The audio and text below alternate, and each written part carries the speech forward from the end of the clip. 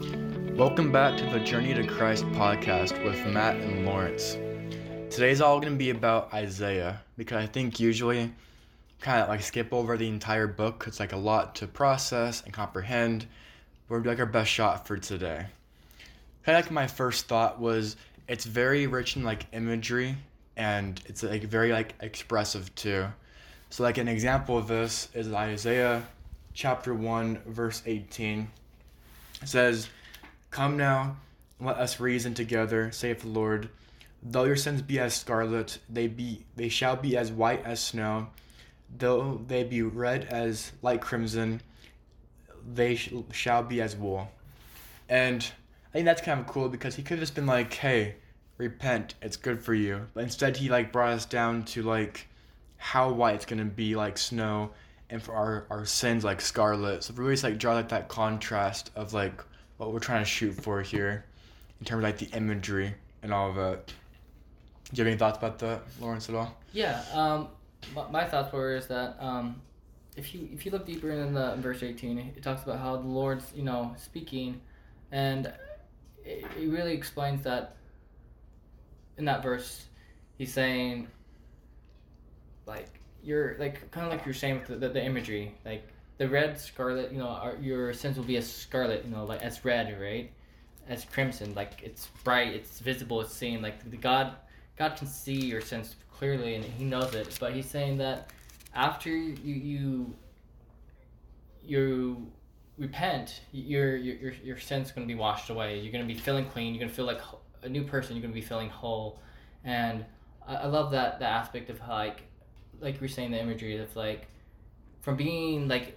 Think of it like blood. Have you ever cut yourself and there's blood? Or like, for example, I had a bloody nose, and it's like, I mean, the blood doesn't feel comfortable. It doesn't. I mean, you feel. I mean, in a sense, I kind of feel dirty when I get like blood on me, and in a sense, once we like wash it, and you feel cleaner, and then in a kind of like a comparison, to verse 18 is that once we like make sense, we feel dirty, but once we have that repentance process, we feel cleaner and we feel better about ourselves. Yeah. And God's had like a good skill for being able to like distill it down to like where they're at. Because for a lot of people, always like prophecies were kind of hard to like actually understand all the time. Like one of a good like example too is this is chapter 61 verse 3. It says, "To appoint unto them that mourn in Zion, to give unto them beauty for ashes, the oil of joy for mourning, the garment of praise for the spirit of heaviness, that they might be called trees of righteousness, the planting of the Lord, that He might be glorified." Now that to me is kind of crazy. He has mentioned ashes, oil, garment, trees of righteousness, when he could have just been like, "Hey, are you feeling sad and mourning? Just be happy." But he goes through this like journey of helping them replace their mourning with like confidence and with the beauty of Christ. I think as we ourselves take that skill of like, because back in these days, this is more like their kind of level of thinking, whereas today might be about a car or something else that's more like towards like where they're at. I think also just kind of shows the contrast of like beauty for ashes, like when something feels like destroyed, there's not like any hope left for it, there's still hope through Christ and all that He does for us. I really like that thought, just because like I feel like in that verse, in verse 3 particularly, it talks about how in the very verse it says, to appoint unto them that mourn in Zion, and then it continues to like say to give them beauty for ashes, and so it continues to say other stuff, but I want to focus on that just because I feel like when we appoint someone to someone that is mourning, I feel like that's what's being done, especially like with ministering and stuff like that, or having a friend or something. Just like you have someone to go to when you're feeling like ashes, or you're feeling you're sad, you're mourning for loss, or something bad happened. Maybe you had a breakup. You have someone to go to help you bring that beauty to you, or to help you bring that joy to you when you're struggling. I really like that just because it really tells us that we need to be there for each other, and we need to um, find people that we can trust, that we can um, build and find that joy and find that beauty, so that we can find that peace when we're at rough spots. Yeah. I think adding to the second different kind of like a different direction now. I think not only is it definitely very rich in like imagery, it's also very rich in like poetry and like how he like chose to like express like his like writing and all that. There's actually something called it's called parallelism. Yeah, and basically helps to balance out like poetry. Also, like it reemphasizes the exact same point twice. So you go to chapter 55, verse 6. It says, "Seek ye the Lord while he may be found, and then comma, call ye upon him while he was near." And think about it, it's the exact same thought said twice in a row. Because if you compare both of these like thoughts right to comma, it's seek ye the Lord while he may be found, which basically saying find God, right? And the next part of that is call ye upon him while he is near. It's the same thought of like find God. So Isaiah's had this like great talent of being able to say the exact same thought and then over again. So it was like very much emphasized in like the reader's mind. I think it kind of shows too that if you love God, you'll find ways of conveying his message and like wrapping it in such a way where it like makes sense to people or trying to like just like comprehend what you're trying to say. And kind of the same way, I think sometimes we like to say new things all the time to people to like convert them. Most of the time though, it's not really about teaching people, but more like reminding them what they already know to be true. So it's finding like different ways to like package the exact same message but different words and like different like context and all that.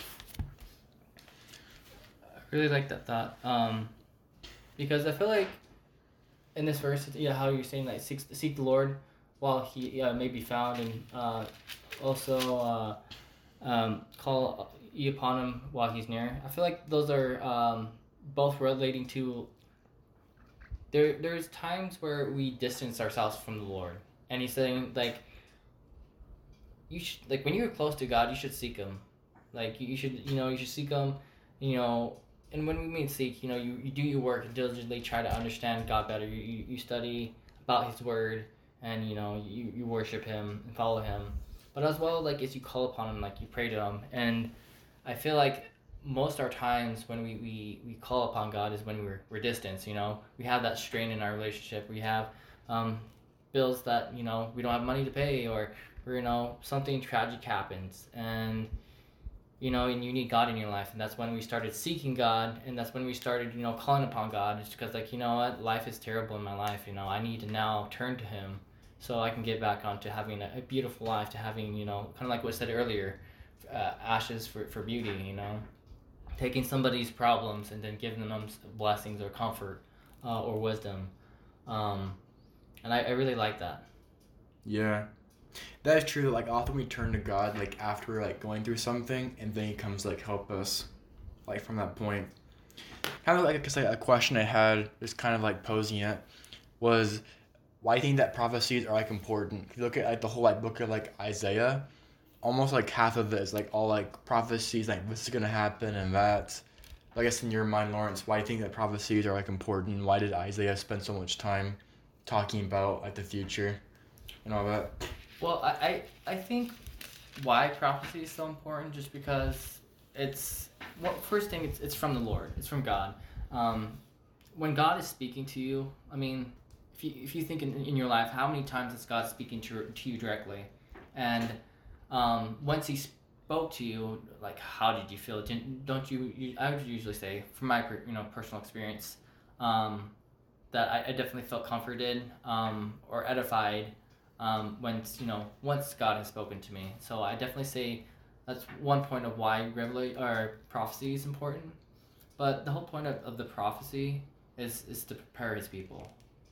So why Isaiah was so diligent and so earnest in teaching the people he was around, and everyone he could find and tell about, is just because Isaiah had a relationship with God where He spoke to him.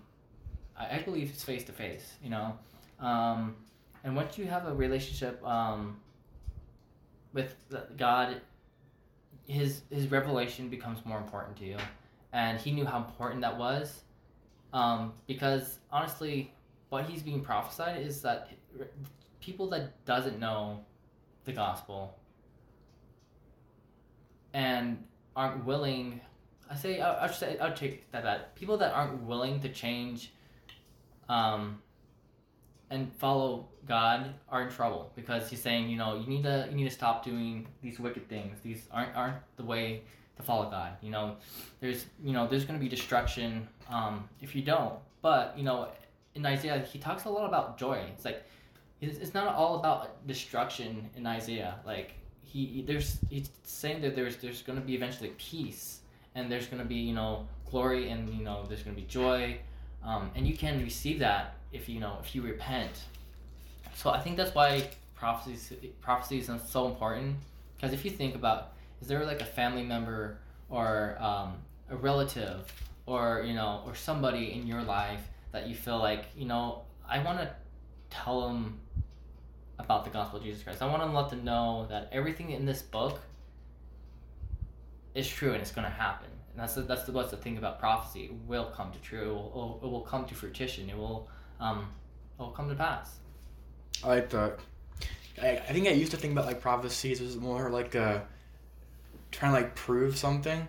I think more it's like preparing for the future, because even if God were to say, look, I told you this was gonna happen, X, Y, and Z, and it happened, believe me. Some people are like, oh, you just I just guessed that, like, happened chance, or like random. You just like happen to be right about that. So even with all these prophecies, you can't always prove God.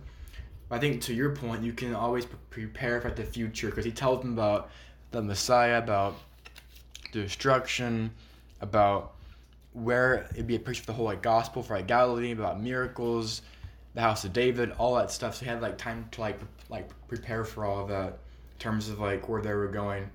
I think it's cool too how there's like a pattern of Christ does things for him and not for like some sort of like social like norm. Like for example, if you look at Isaiah chapter 9 and 2, or chapter 9 verses 1 and 2, it says, let me get to it real quick.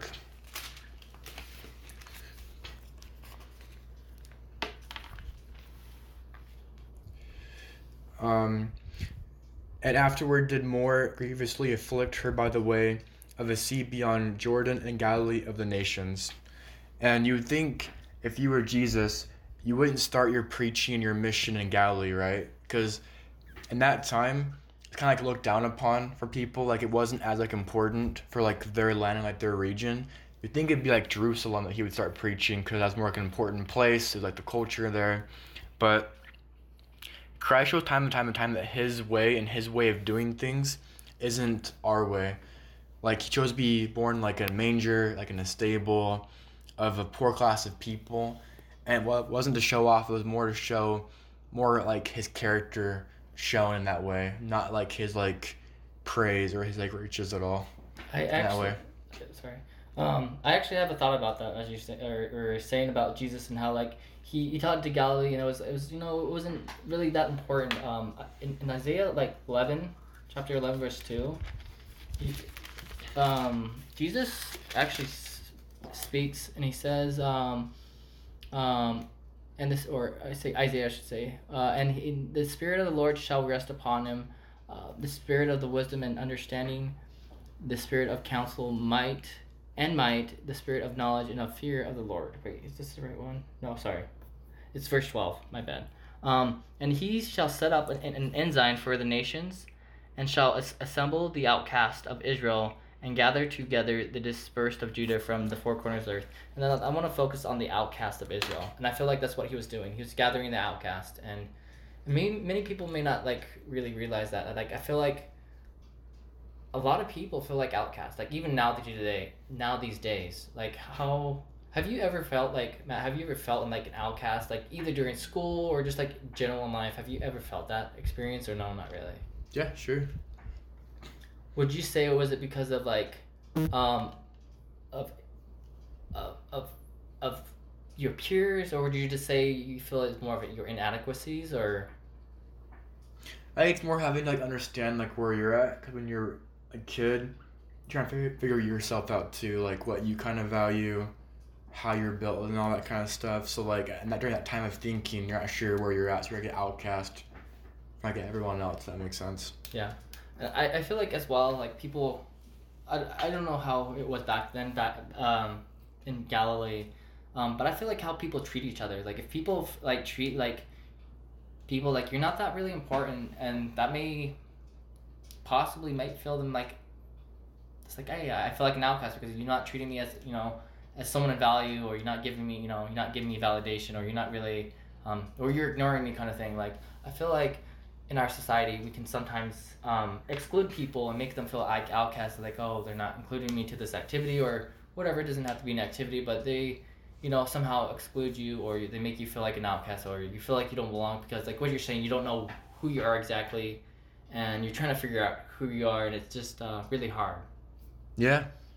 And to that point, for the whole like land of like Galilee, they were all like the outcasts of Israel. So he took that time to go out and see them personally. I think was like super important. I think that's really cool. That's like whole like Isaiah thing, like the miracle, like the genealogy. For like a lot of people, like they were in the house of David, but they weren't necessarily able to trace it back. It'd be like if you were in the tribe of like Ephraim, right? You can like say I'm like Ephraim, but you don't know like how you're traced back. But in the example of Christ, it's really cool how in like the books of like Matthew and Luke, they're actually able to trace back his entire genealogy, his entire line back to David, which I think is cool because most people aren't that like impressed by his being in David, because that was like very common back in the day for almost everyone in the land.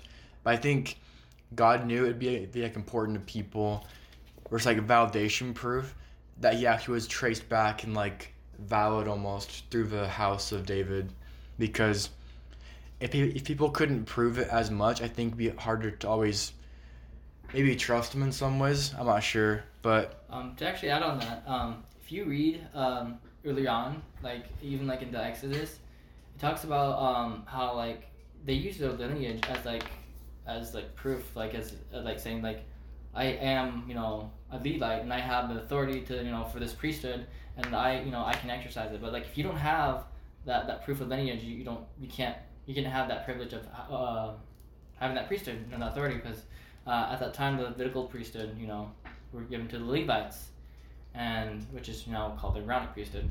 But they couldn't use, no one could use that priesthood unless you were a Levite, right?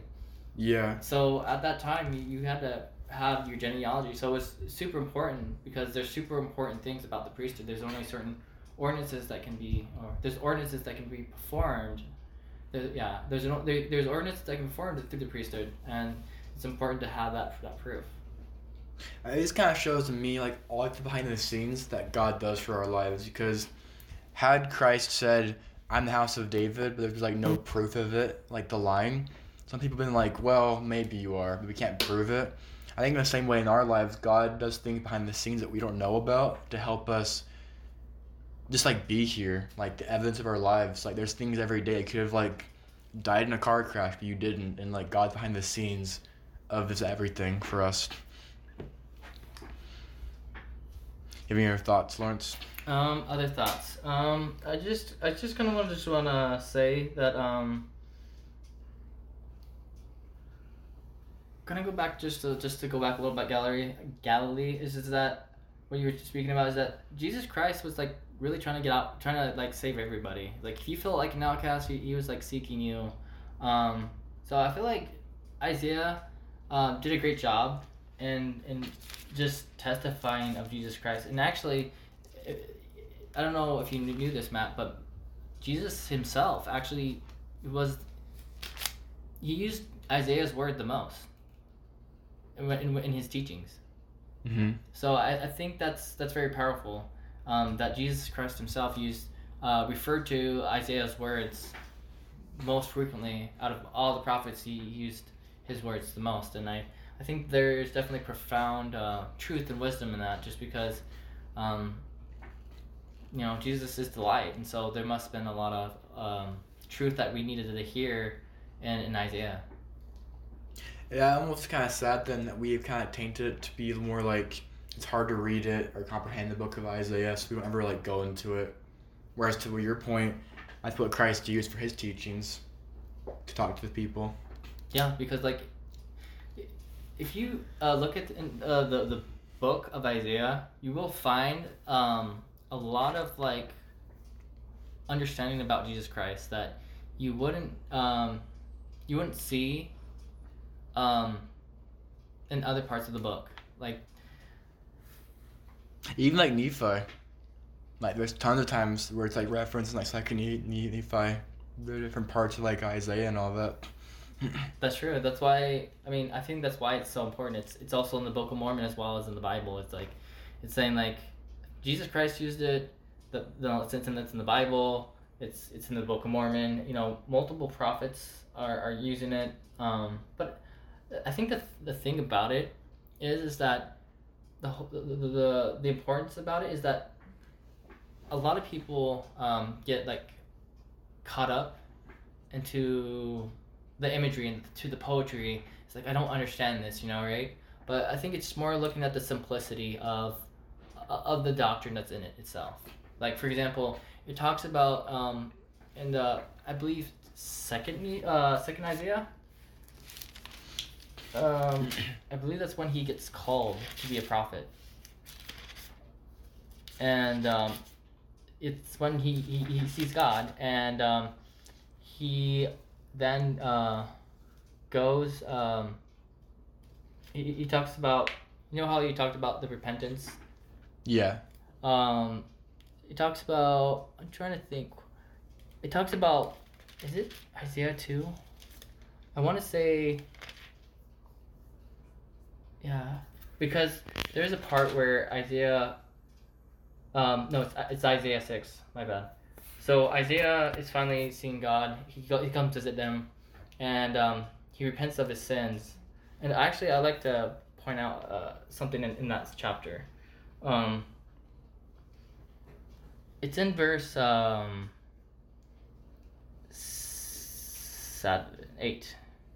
Like 8.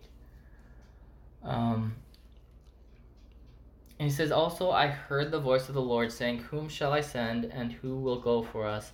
Then said I, 'Here am I, send me.'" And I know that's really confusing, but what happened is so God is Jesus is with God, and what happens is he forgives Isaiah of his sins. But God asked, like, who, I need a prophet. Who shall I send? He didn't say, Isaiah, you're going to be our new prophet. He actually gave Isaiah the options. Like, he's speaking to Isaiah like a conversation. It's like, who shall I send? And he's like, here am I. And I really like that because he chose to take on this mantle. Like, he chose to take on this huge mantle, and the thing is he wasn't prideful about it at all, but the humility and willingness to like follow God. It's like, you know what, I want to follow you, and I know I think that's what he felt. It's like, I know you came for me for this purpose, you blessed me with repentance or forgiveness of my sins, and now you're here to call me as your servant. And he says, send me, and he does.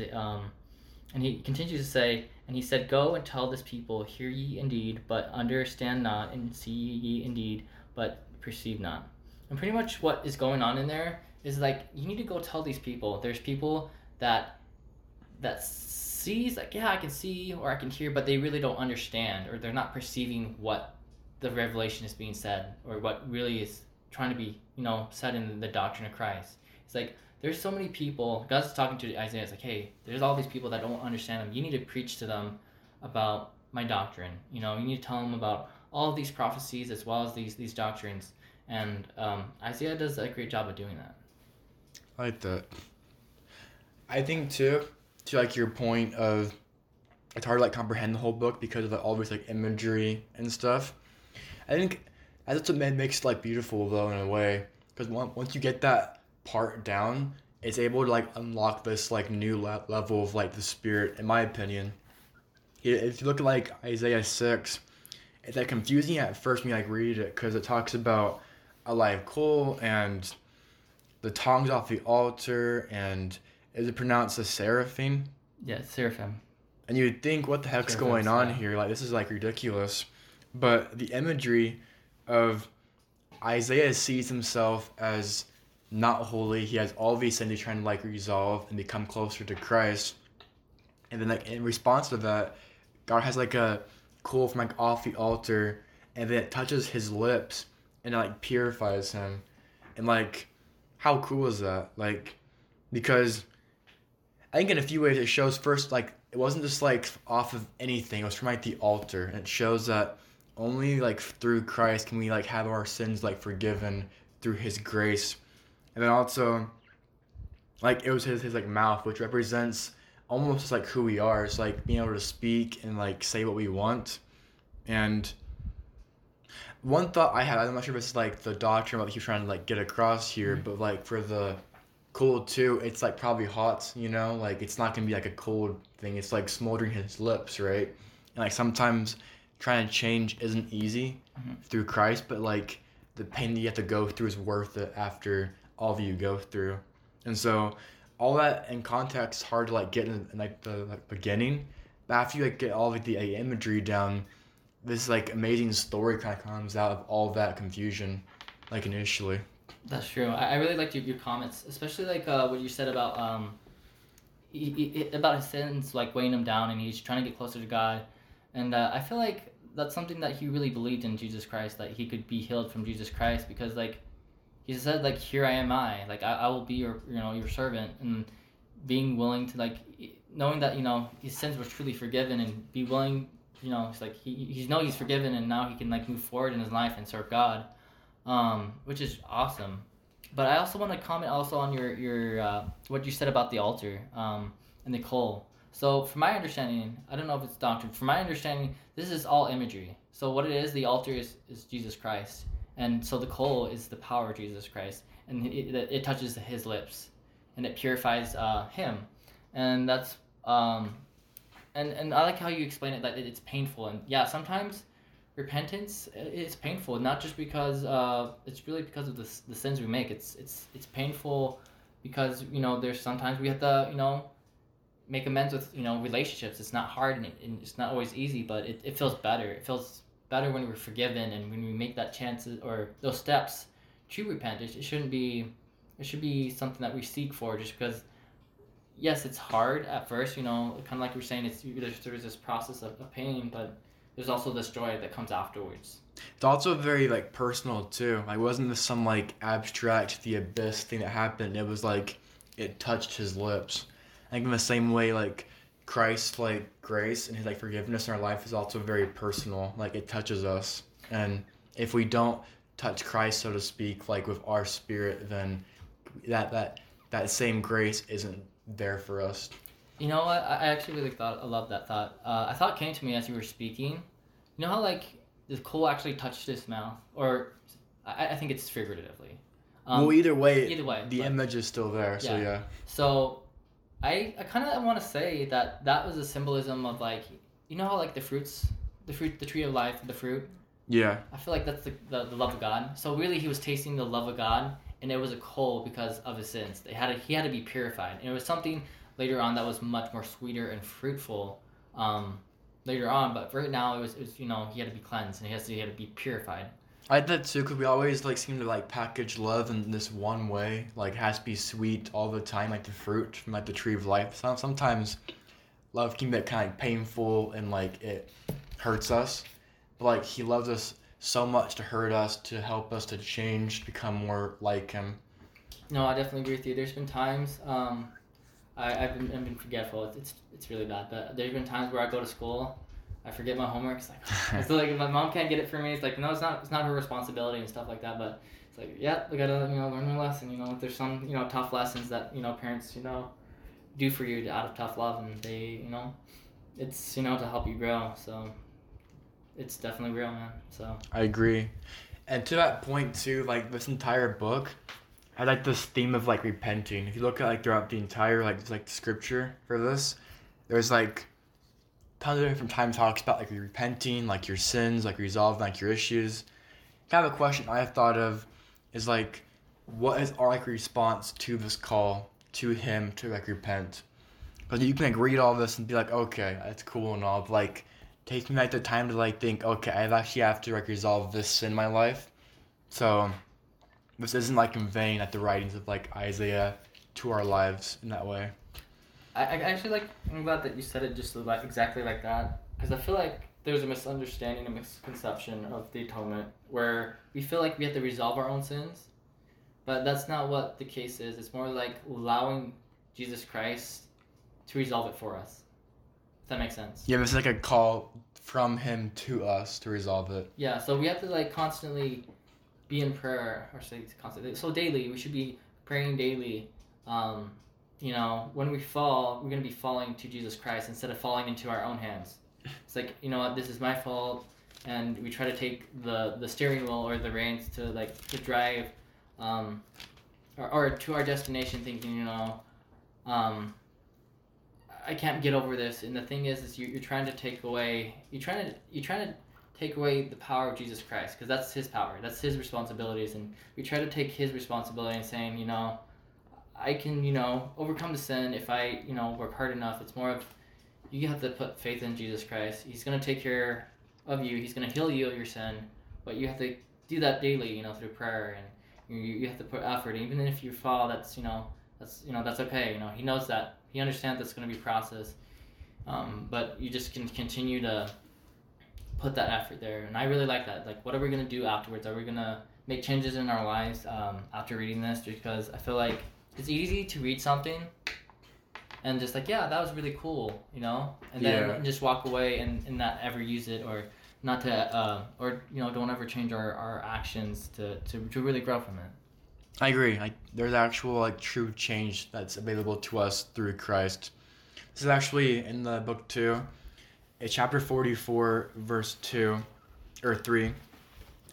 Says, "For I will pour water upon him that is thirsty, and floods upon the dry ground. I'll pour my spirit upon thy seed, and my blessing upon thy offspring. And they shall spring up as among the grass, as willows by the water courses." And to your point, just kind of like the abundance, like the spirit and like repentance and grace, like that's offered to us. Like here it's showing a dry ground and it's like flooding because there's like so much water on there. And if you have like sins or like resolved like issues in your life, like God's able to pour his spirit upon us and change us and our character with his help.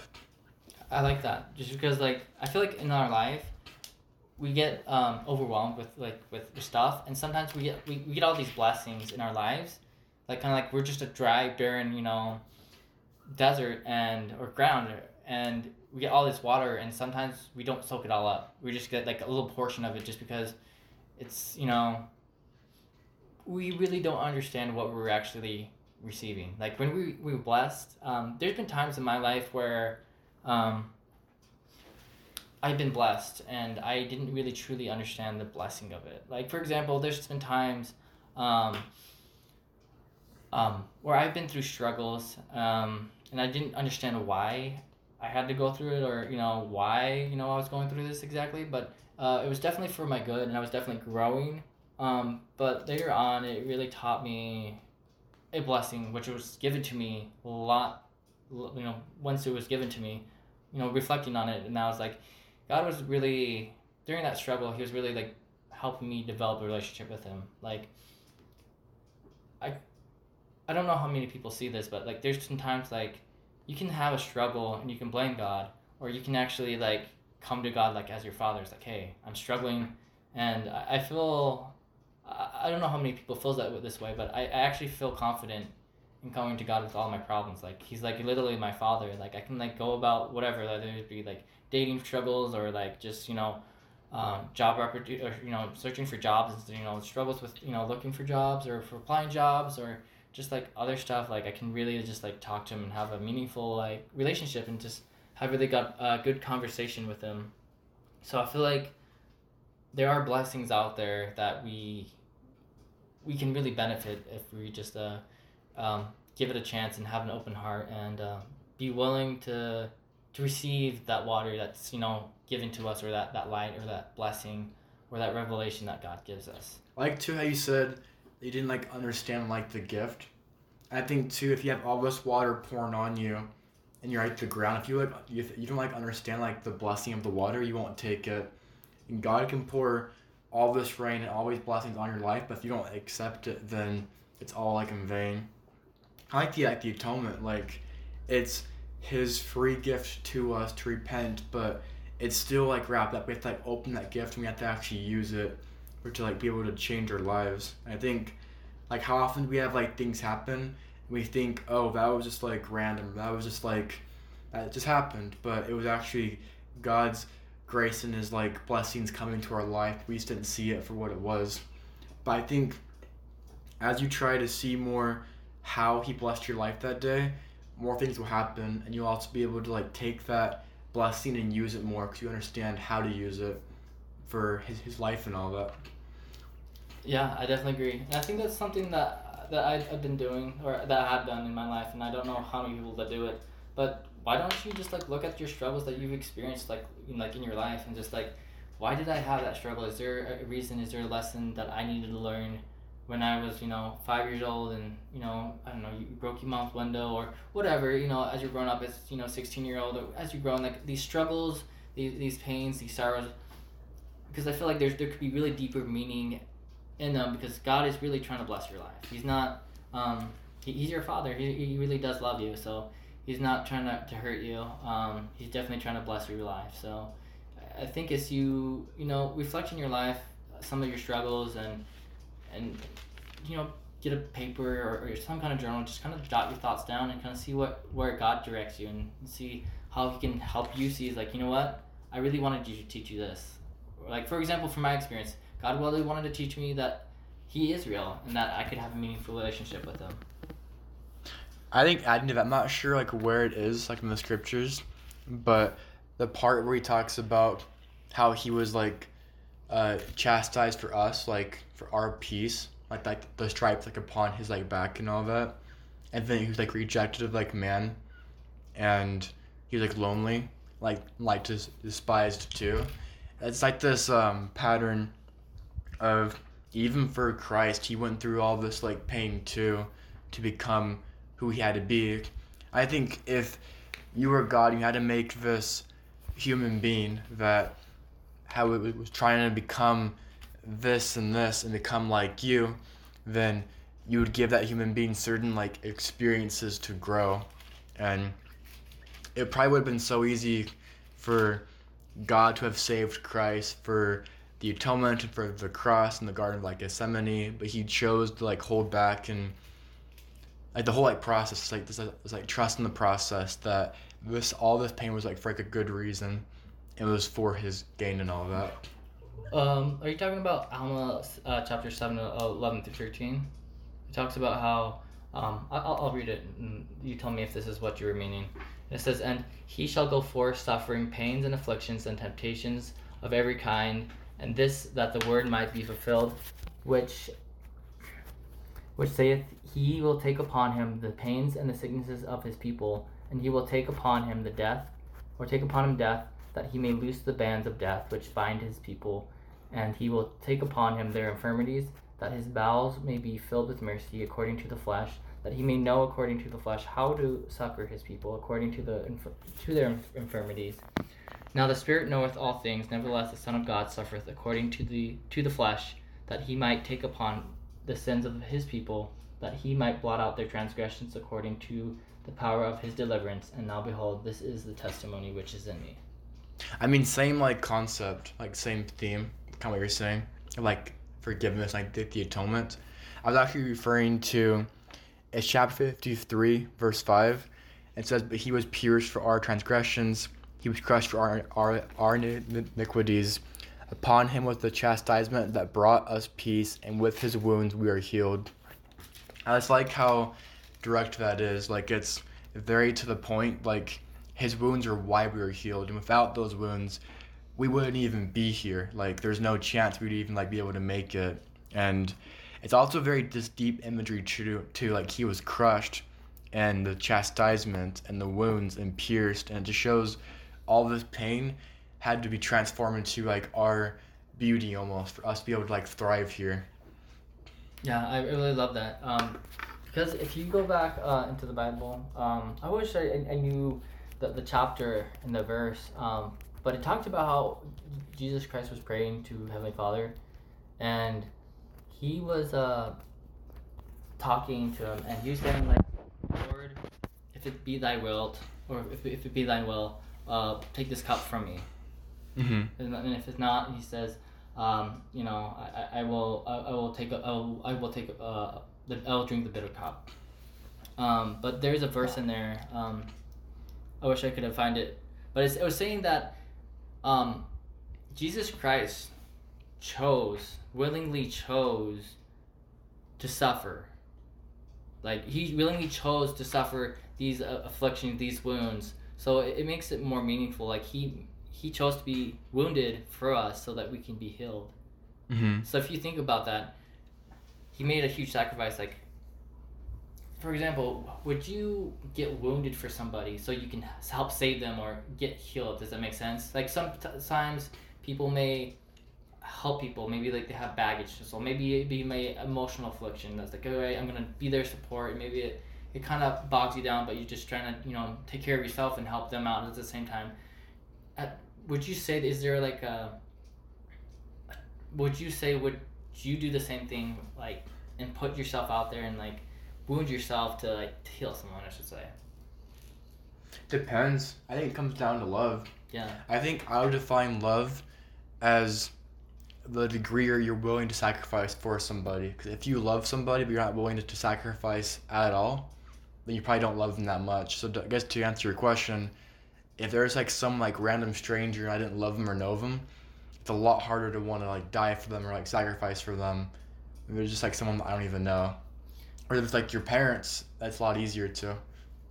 Yeah, I definitely agree with you. I actually had a thought when I was listening to you.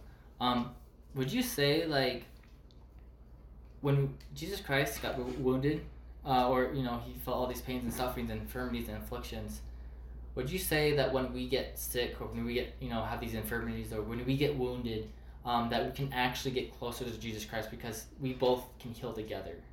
Like this is not just me just healing you or Jesus Christ just healing you, but you're healing together. If that makes sense.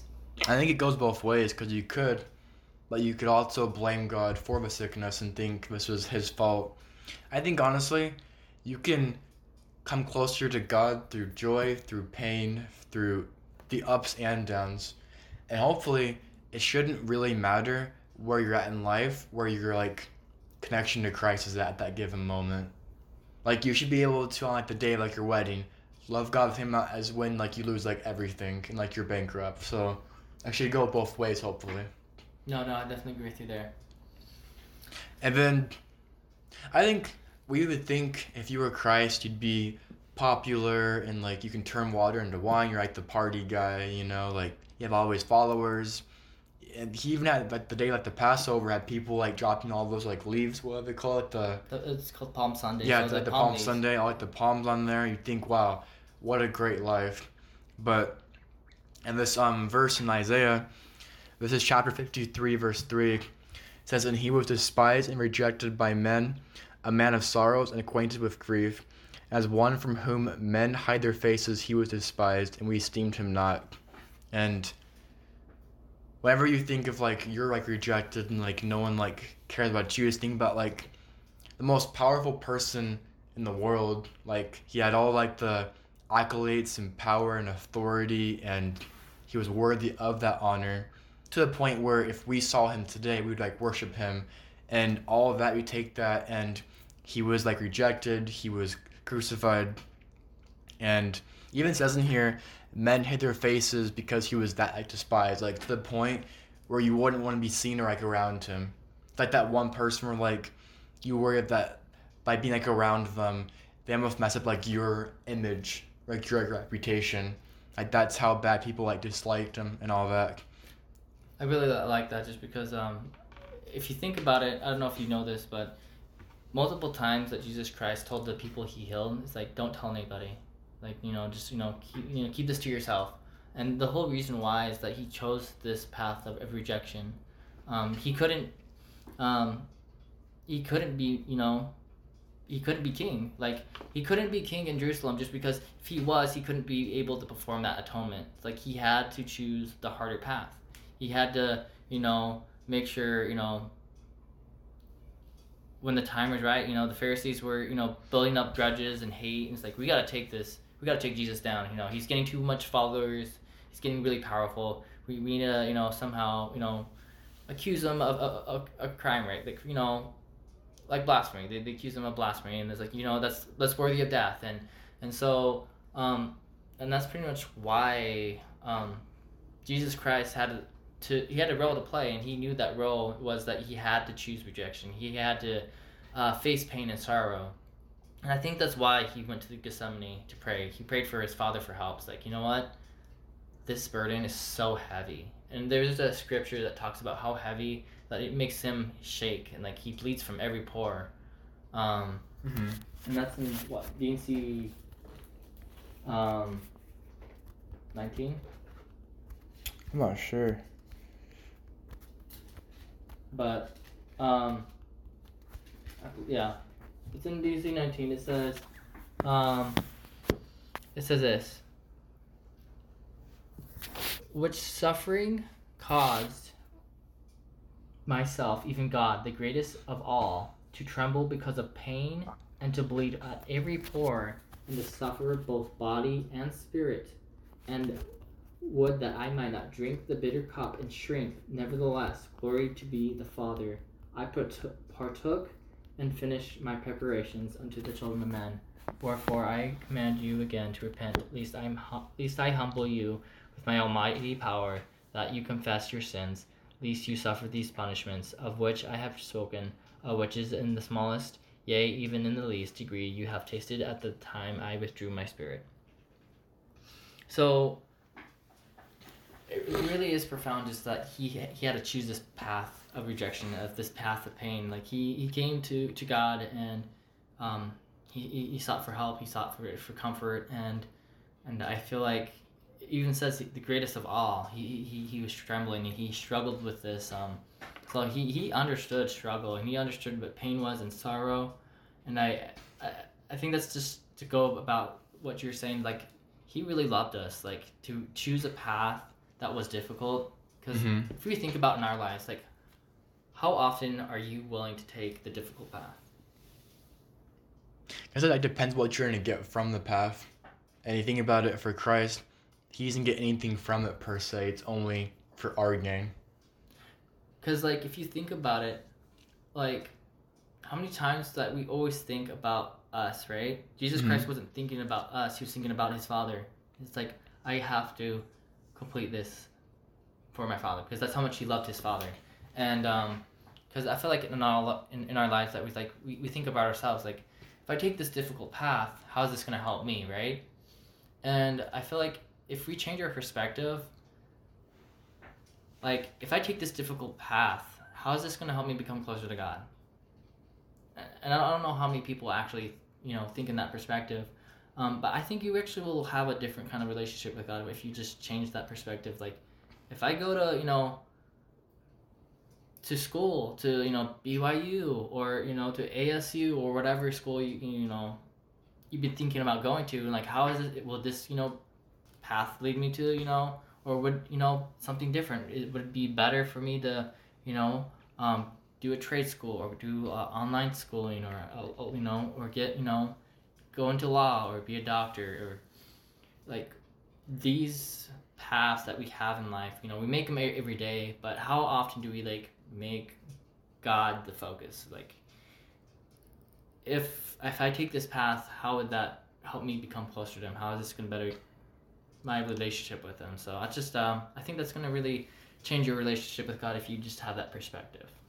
It's kind of a cool thought, because like in the framework of what are like my intentions here, I think about both Christ and Satan had the same goal, help God. Even the devils believe in God and his power, but their intentions are night and day difference. Like Christ had the intentions of helping his Father, giving all the glory to him, or Satan wanted all like the glory for himself. I think in the same way, our like intentions, like the quote that nothing is good or bad, but like thinking makes it so.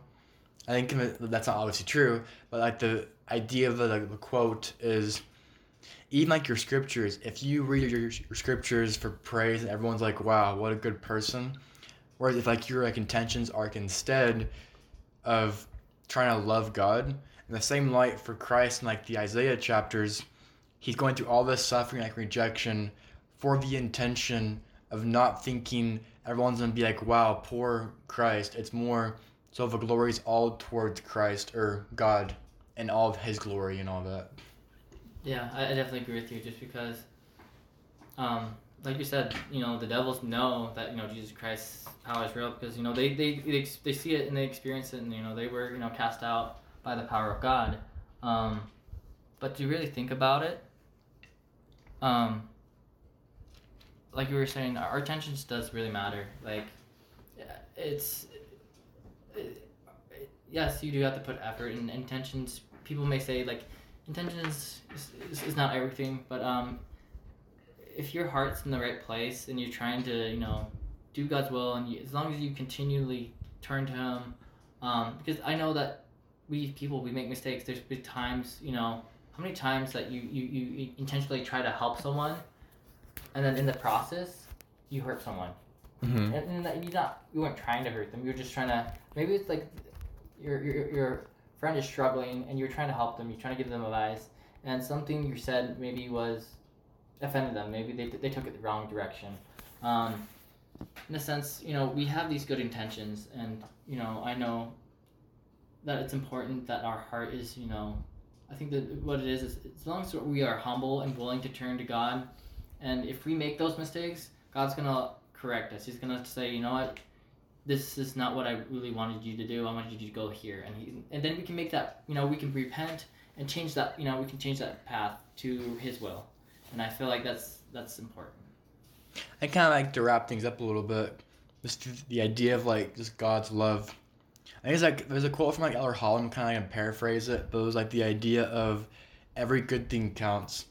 Like even if you choose like the wrong thing, but like your like intentions were good at first, God counts every small thing, like your thoughts, your actions. Like as long as we like try our best, God will take into like consideration like what we're trying to do. And the more that we try, and the more that we do like good, it'll factor more in our favor in like the end. So that was like a quick rundown of Isaiah. It obviously is not very thorough because this is a huge book with lots of different references and prophecies and like analogies, but we'll probably do like some like part 2 down the road for Isaiah. But any other thoughts you had, Lawrence, before we like wrap things up? Honestly, I think what was said was really solid and good, and I love it. So it's wonderful. All right, we're gonna wrap it up there, guys. Hope you guys have an amazing day, and God bless.